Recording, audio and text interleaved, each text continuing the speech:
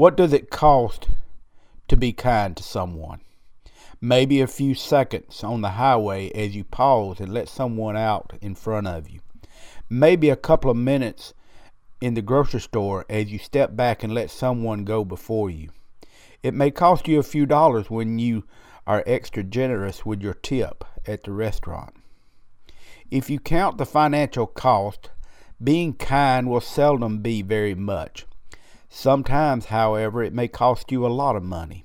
For instance, if you decide to pay someone's power bill or their doctor's bill, being kind can get expensive. But it's worth it in the long run. If being kind costs you your last dollar, you won't be broke. Instead, you will be far richer than you've ever been before. Being kind is not always about money or time. Sometimes kindness is found in a smile or a gentle word spoken at just the right time. Kindness is often found in a listening ear and an understanding heart. Kindness is often found in a phone call or text message or maybe a personal visit.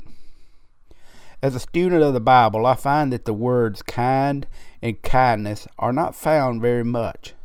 But the principle of kindness is found from Genesis to Revelations. Kindness is often associated with words like mercy, compassion, edification, charity, and grace. Yes, and for the child of God, kindness is a command. In Ephesians 4, we are told, "Be kind to each other, tender-hearted, forgive each other, just as God has forgiven you." What does it cost to be kind to someone?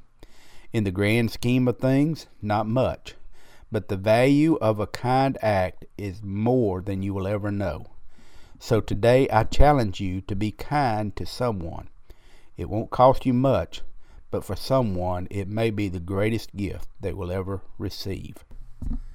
My name is Douglas Huff. I'm from down where the pavement ends. Y'all come to see us sometime. For more information about Pavement Ends Ministry, like us on Facebook or email us at pavementendsministry@gmail.com. Douglas is always available for speaking engagements. Thank you for listening in to Pavement Ends Ministry.